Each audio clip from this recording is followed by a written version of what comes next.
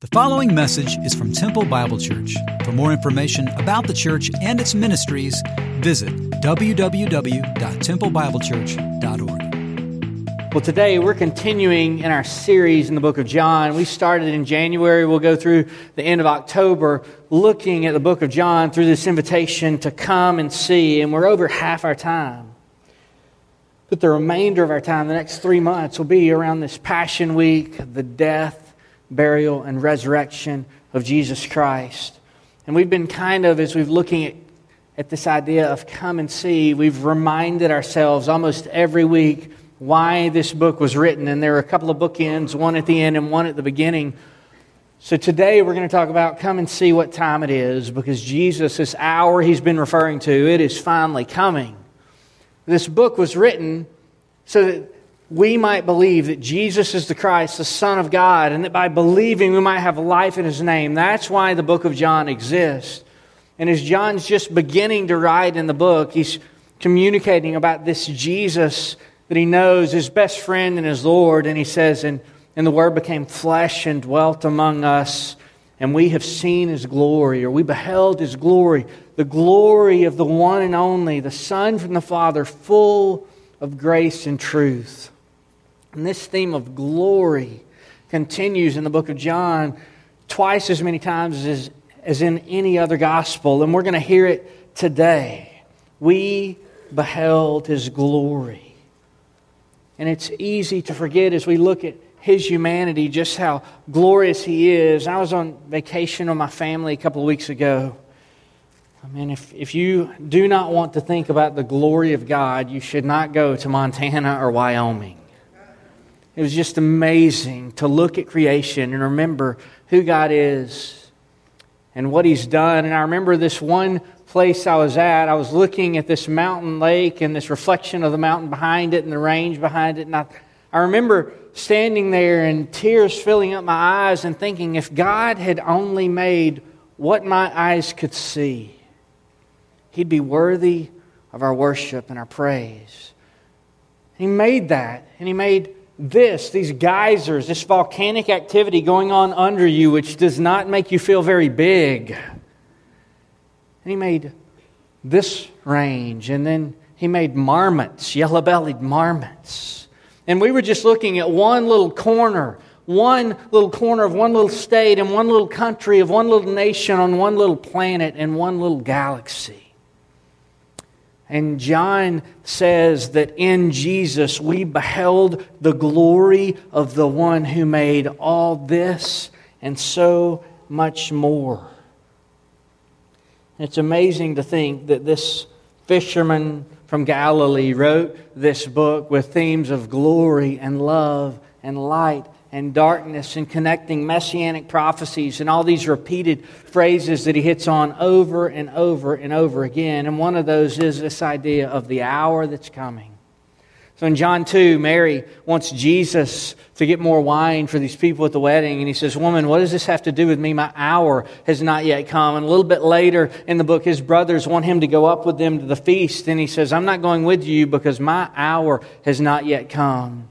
There are times when the Jewish leaders get so angry at him, they pick up stones to stone him or they seek to arrest him, but it says no one laid a hand on him because his hour has not yet come. But in the text we read today, we find out his hour has actually come. So let's look in John 12, starting in verse 20, at this hour that has come. Now among those who went up to worship at the feast, that's a Passover, were some Greeks, some Gentiles, and these came to Philip, who was from Bethsaida in Galilee, and they said, Sir, we wish to see Jesus. And Philip went and told Andrew, and Andrew and Philip went and told Jesus. And here are the Greeks, and so Jesus then says, the hour has come for the Son of Man to be glorified. Now it's time. Now it's time. Truly, truly, I say to you, unless a grain of wheat falls into the earth and dies, it remains alone. But if it dies, it bears much fruit. Now, it might not seem like Jesus is answering their question. These Greeks want to see you, but He is, in fact, answering it if we continue on. Whoever loves his life loses it, and whoever hates his life in this world will keep it for eternal life. So if anyone serves me, He must follow me, and where I am, there will my servant be. And if anyone serves me, the Father will honor him. So if they want to see me, they've got to come and follow me. Now is my soul troubled, and what shall I say? Father, save me from this hour? But for this purpose I have come to this hour. Father, glorify your name. Then a voice came from heaven, I have glorified it, and I will glorify it again. And the crowd that stood there heard it and said it had thundered. Others said, no, an angel has spoken to him. But Jesus answered, this voice has come for your sake, not for mine. And now is the judgment of this world, and now will the ruler of this world be cast out. And when I am lifted up from the earth, I will draw all people to myself. So there's their answer. When I'm lifted up, then you can see me and be drawn to me. He said this to show by what kind of death he was going to die. So the crowd answered, we've heard from the law that the Christ remains forever. How can you say that the Son of Man must be lifted up? How are you going to die if you're the Christ? Who is this Son of Man? So Jesus said, the light is among you for a little while longer. Walk while you have the light, lest darkness overtake you. The one who walks in darkness does not know where he's going. While you have the light, believe in the light, that you might become sons of the light. So he's ending this little section of teaching by reminding them that he is the light of the world and they're to believe in him. But he says, he who walks in darkness doesn't know where he's going. And just a chapter later, his friend Judas is going to walk out into the darkness to betray him. See, it's an amazing teaching that's happening. And his hour has come. And the Greeks say, we want to see Jesus. And he kind of says, if you want to come and see, and if truly all nations want to come and see, then I'm going to have to die. The invitation is to come and see a man who will lay his life down, to come and see a man whose soul is troubled, and to come and see a man who's absolutely determined to give glory to God the Father, because you're coming to see a man who's expanding the kingdom of God to the ends of the earth and to all creation. And he's fully expressing the rule and reign of God through his own death. So what will we come and see today if we're to come and see Jesus when his hour has come? The first thing is this: we've got to come and see that those who would follow Jesus, for those who would follow Jesus, life comes through death. Life comes through death. Lazarus has been a sign of resurrection that's coming, but death must come first. Death is the way to life. If anyone would come after me, he must lose his life. I've been thinking a lot and remembering a lot about my daughter recently because she graduated. She's about to go to college. And so we've been thinking back, having great memories. And one of those memories I asked her if I could share was when she turned 2 years old. My wife and I took her to get shots, and I hated that. That was awful. For the rest of my kids, they're all boys. I feel like they've deserved those shots, but she didn't. And so we took her to Jason's Deli, and she thought we were taking her to Jason's Deli because she loved black olives. We were taking her to Jason's Deli because back then in Southeast Texas, the Jason's Deli kids meal was 99 cents. And so Maddie's sitting there with her black olives, and she would put them on her fingers and just pop one by one into her hand. And we're visiting, and she's feeling better. Her shots aren't hurting anymore. And I said, do you love Daddy? And she said, yes, I love Daddy. And I said, do you love Mommy? Yes, I love Mommy. And I said, do you love Jesus? And she goes, no, I don't love Jesus. Well, that's not really allowed at our house, right? Have to love Jesus. And so I said, no, you love Jesus. And she goes, no, I don't. I don't love Jesus. And I said, no, you do. I don't know if you know this. Preachers can be loud sometimes, I hear. So I said, no, you love Jesus. And she leans in just like her dad would and goes, no, I don't, and you can't make me. She had the doctrine of election down at 2, right? And Laura kind of put her hand on me and said, hey, Maddie, why don't you love Jesus? And she goes, I don't love Jesus because I don't want to die on a cross. Oh, okay. So we said, Maddie, you're 2. You don't have to die on a cross today to love Jesus. Okay, I love Jesus. So we're all good. But I tell you, when Jesus kind of says, if anyone would come after me, you want to save your life, you're going to lose it. But if you'll lose your life, then you can keep it to life eternal. I wonder how many of us, as these Greeks hear this in this moment, would go, no, I don't want to die on a cross. Wait, what are you talking about? The Christ remains forever. That's not what I'm signing up for. You see, there is no resurrection to new life without death of the old one. So if anyone would come after me, he must lose his life. See, that's what we see. That if we would follow Jesus, life comes through death. Next, we see a man who is fully God, but also fully man, and his soul is troubled. And I'd like to spend more time on this, but because we have 30 verses in 25 minutes, we're not going to spend a lot of time on this. But here's this difficult moment. My soul's troubled. He's going to bear the sins of the world. And He is God in the flesh. And He says, my soul's troubled. What shall I say? Save me from this hour. But it's for this hour I've come into the world. And I would just say that for the follower of Jesus, sometimes the hardest, difficult, and darkest hour, and hear me, there are hours where you are being harmed and the prayer is right to say, save me from this hour. And there are hours also that are dark and difficult and painful, where maybe God's call to us would be to go, what shall I say? Save me from this hour. But is it for this very hour that God's brought me to express the love of Jesus most fully through laying my life down? See, because if we're to follow Jesus, life and the expression of love of Christ comes through death. That's the first thing that we see in this hour. The next thing that we see is that Jesus has a passion for the Father to be glorified. What shall I say? Father, glorify your name.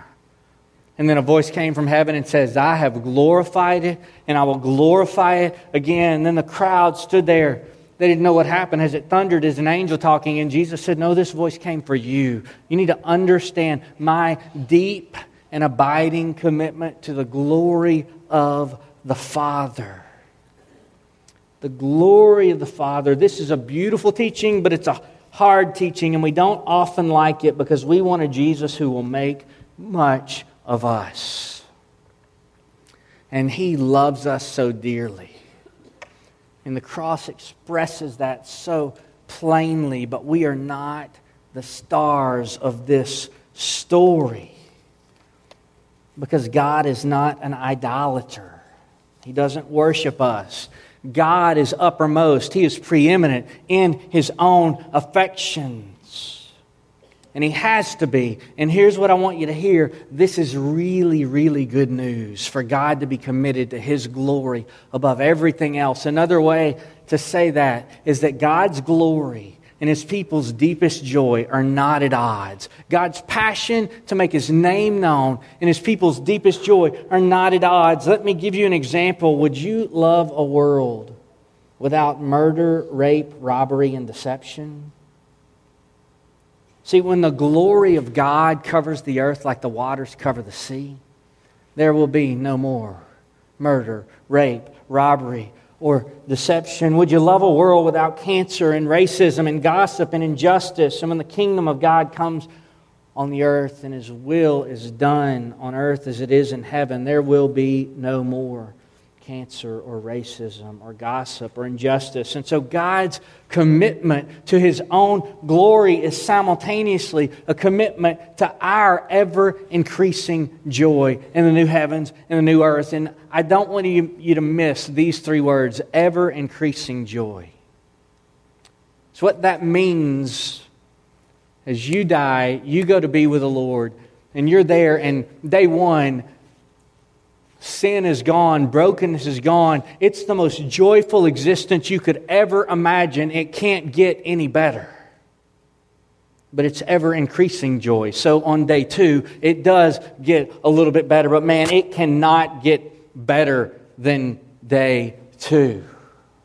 But on day three, it's better than day two. And because we're here for just a few minutes, we're not going to repeat this idea for all eternity. But that's what happens. It's ever-increasing joy, and God's commitment to His glory means a new heavens and a new earth. So when Jesus prays, Father, glorify your name, He is simultaneously praying, God, give my people what will bring them the most joy. This is what I'm dying for.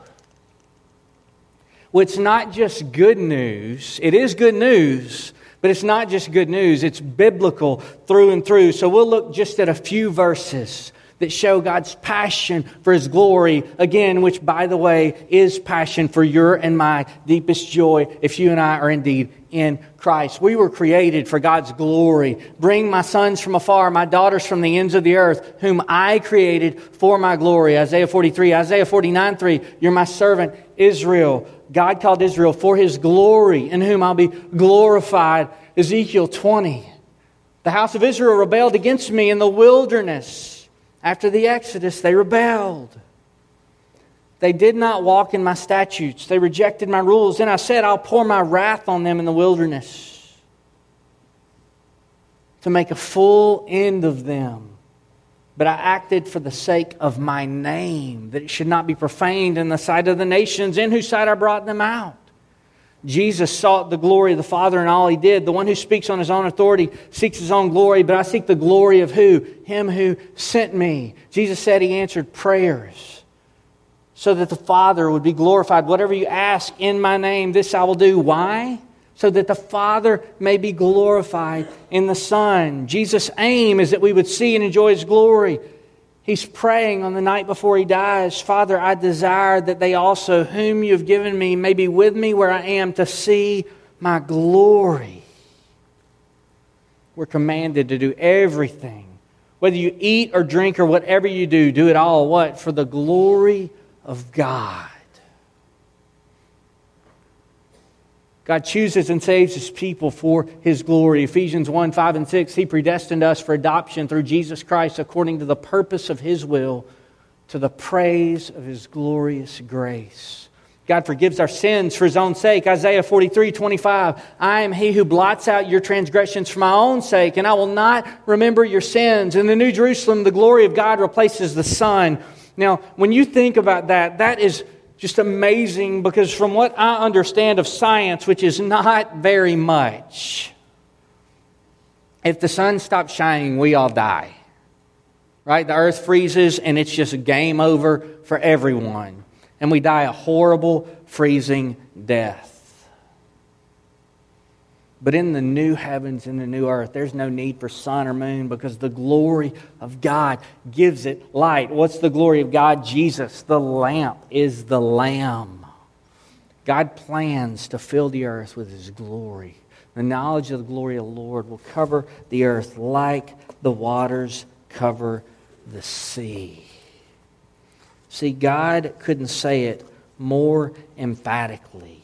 Everything that happens will redound to His glory, for from Him and through Him and to Him are all things. To Him be the glory forever and ever. See, that glory of God is where our joy, our deepest and most abiding, ultimate joy lies. And the question is, if you're not going to give it to Him, who are you going to give it to?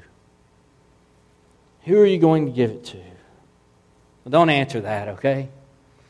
But I'll give you an example of what it looks like when we don't give it to Him. In case you don't know who this is Kylie Jenner. And Kylie Jenner is one of America's women billionaires, and her father was one of the most decorated athletes of the 20th century. I had in my notes earlier this week to say that he was wealthy and successful on the cover of the Wheaties box, but then I thought everybody younger than me doesn't know what a Wheaties box is, so I won't say that. And then her mom, before her mom was married to her father, she was married to an extremely successful and wealthy lawyer. And oh, by the way, had a TV show where she had millions of followers before she began doing anything. And here's what Forbes says about Kylie Jenner.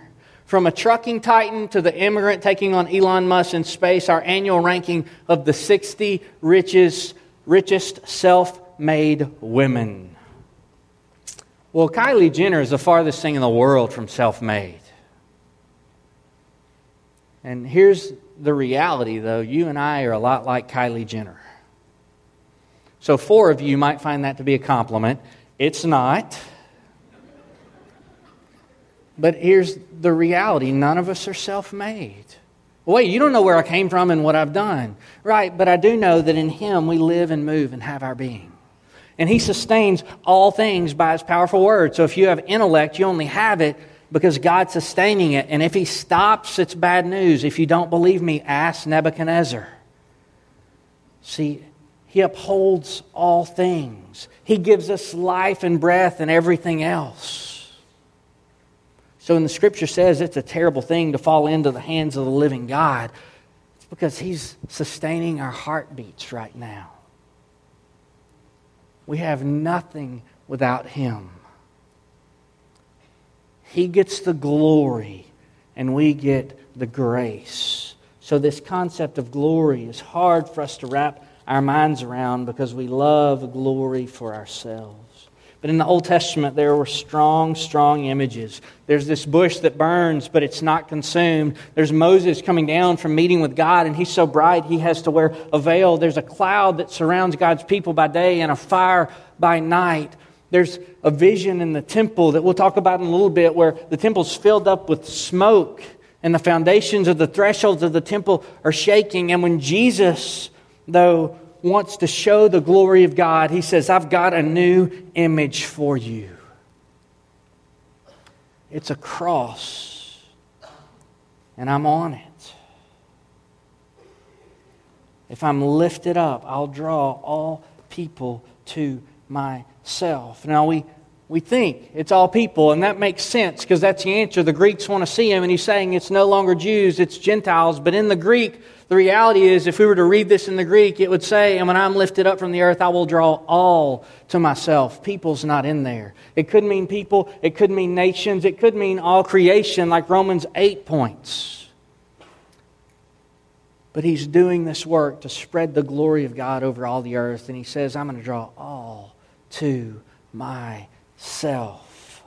And the people don't understand it. Jesus is doing this thing. It's a reconciling work, and He's purchasing a people from among all nations and making right all that is wrong with fallen creation. And the people say, what do you mean you must be lifted up? The Messiah remains forever.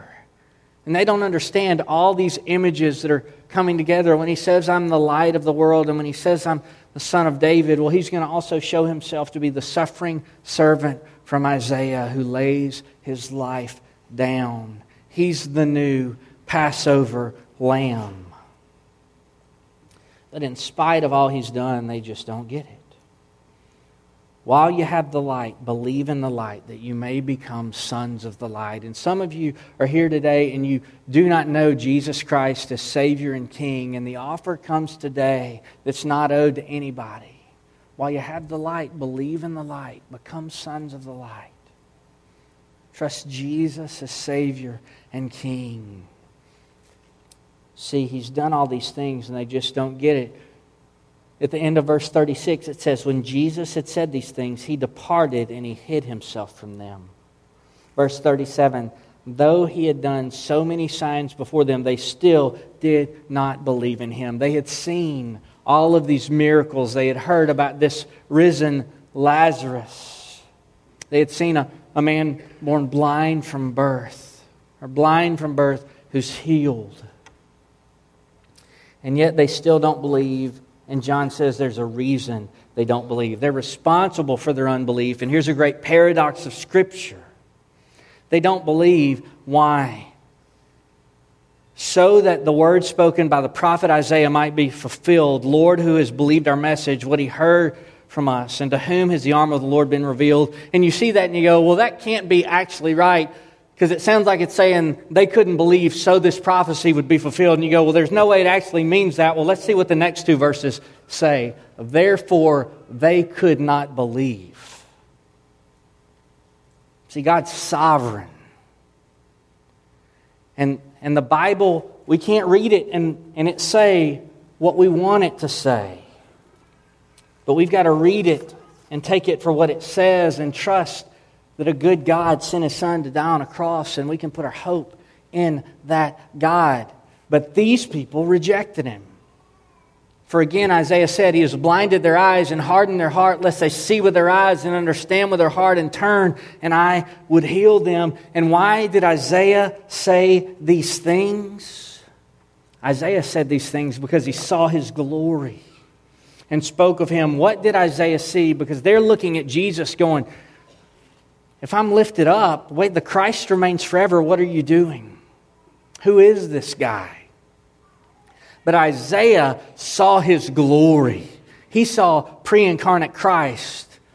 And here's what he said. He said, I saw the Lord seated on a throne, lofty and exalted, and the train of his robe was filling the temple, and above him stood the seraphim, these angelic beings, each having 6 wings, and with 2 they covered their face, and with 2 they covered their feet, and with 2 they flew, and one cried out to another, Holy, holy, holy is the Lord of hosts. The earth is full of His glory, and the foundations of the thresholds of the temple shook at these angelic voices, and the temple was filled with smoke. And Isaiah, people talk a lot about their encounters with God. Isaiah had an encounter with God, and he said, woe is me. I'm ruined. I'm undone. For I'm a man of unclean lips, and I live among a people of unclean lips. And then an angel, one of these seraphim, took a burning coal from the altar with tongs and touched his lips where he confessed his sin was from. And he says, this coal has touched your lips, your sin is taken away, your guilt is taken away, your sin is atoned for. And then they said, whom shall I send? The voice of the Lord came. Whom shall I send, and who will go for us? And Isaiah said, here am I, send me. And this is the prophecy that's being fulfilled. Isaiah is going to a hard people. Isaiah 6:10 is what's quoted here. And see, Isaiah saw his glory, and these Jews just could not, because he wasn't the Messiah they were expecting. He didn't match up to their expectations. And the problem was this, that they thought he had chiefly must come for them and not for the glory of the Father. So what we have to do is decide what kind of glory we're going to pursue, because this word glory keeps popping up. Verse 42, nevertheless, many, even of the authorities, believed in him, but for fear of the Pharisees, they did not confess it, so that they would not be put out or kicked out of the synagogue. Verse 43, for they loved the glory that comes from man more than the glory that comes from God. They love the glory that comes from man more than the glory that comes from God. Well, what in the world does this mean? Isaiah 43:8 says, I will not share my glory with another.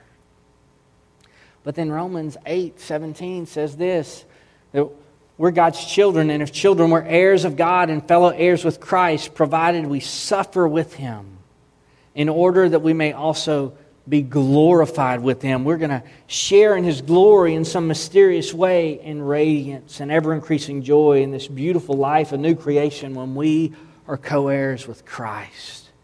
And the Scripture says about that glorious existence that eye hasn't seen and ear hasn't heard and it hasn't entered into the heart of man, the things that God has prepared for those that love Him.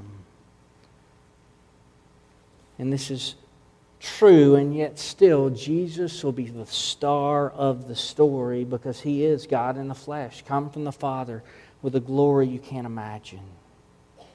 See, He said, whoever believes in me believes not in me, but in Him who sent me. And whoever sees me sees Him who sent me. And I've come to the world as a light, so that whoever believes in me may not remain in darkness. And this is what glorifies the Father, that we would walk in the light. So Mark's going to come, and we're going to sing one more song together. And we're going to do that because the Father has a purpose and a plan. He is inaugurated through His Son. And the invitation for all who would believe is to get on board with this beautiful restoration project. And here's the restoration project. It's that we announce with our words and our very lives that Jesus is King, and that He's using His church to bring about His kingdom while we wait for this day where the knowledge of the glory of the Lord covers the earth as the waters cover the sea. See, there's a picture of this in Revelation that John gets, and he tells about this worship that's going on, and he says that the people are crying out this, worthy are you, Jesus, to take the scroll and open its seals, for you were slain, And by your blood, you ransomed people for God. You have purchased this multinational people from every generation, every tribe, every tongue as a love gift for the Father. And you have made them a kingdom and priests to God, and they shall reign on the earth. So our confession for His glory and our joy this morning as we end is going to be the answer to this question: is He worthy? So let's sing together. Let's stand together.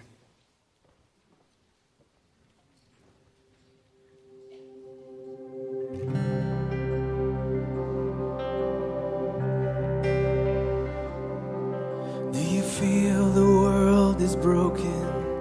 We do. Do you feel the shadows deepen? We do. Do you know that all the dark won't stop the light from getting through? We do. Do you wish that you could see it all made new? We do.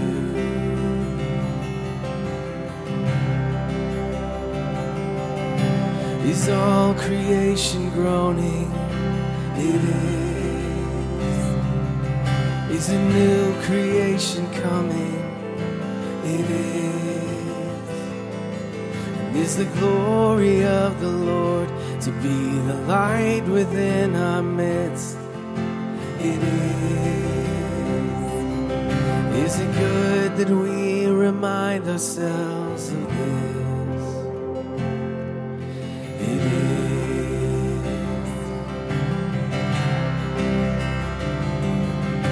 is. Is anyone worthy?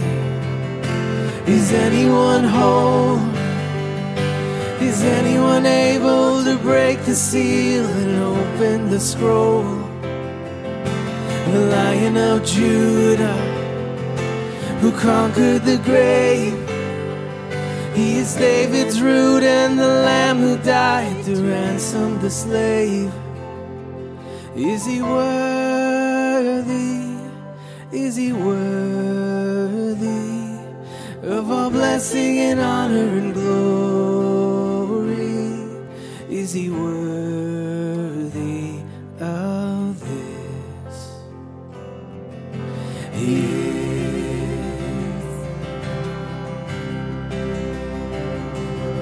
Does the Father truly love us? He does. Does the Spirit move among us? He does. And does Jesus, our Messiah, hold forever those He loves? He does. Does our God intend to dwell again with us? He does.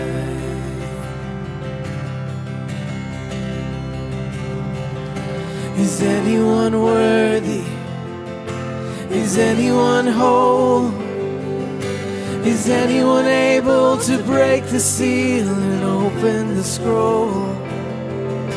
The Lion of Judah, who conquered the grave.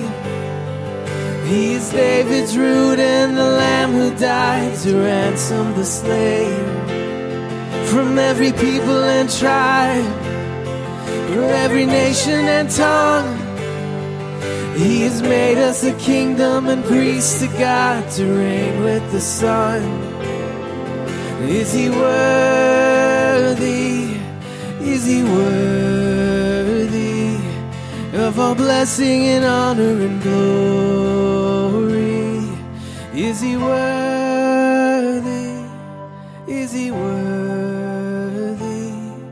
Is He worthy of this? He is. Is He worthy? Is He worthy? He is.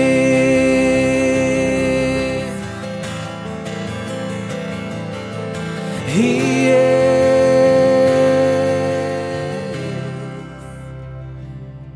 our confession, King Jesus, you are worthy, because by your blood you ransom people for the Father from every tribe and language and people and nation. And you've made us a kingdom and priests to our God, and one day we will reign on this earth. So we give you glory, and that's our prayer this week, that we would go and give you glory and that we would be full of joy in your presence as we do. And pray in your name. Amen. And you're dismissed.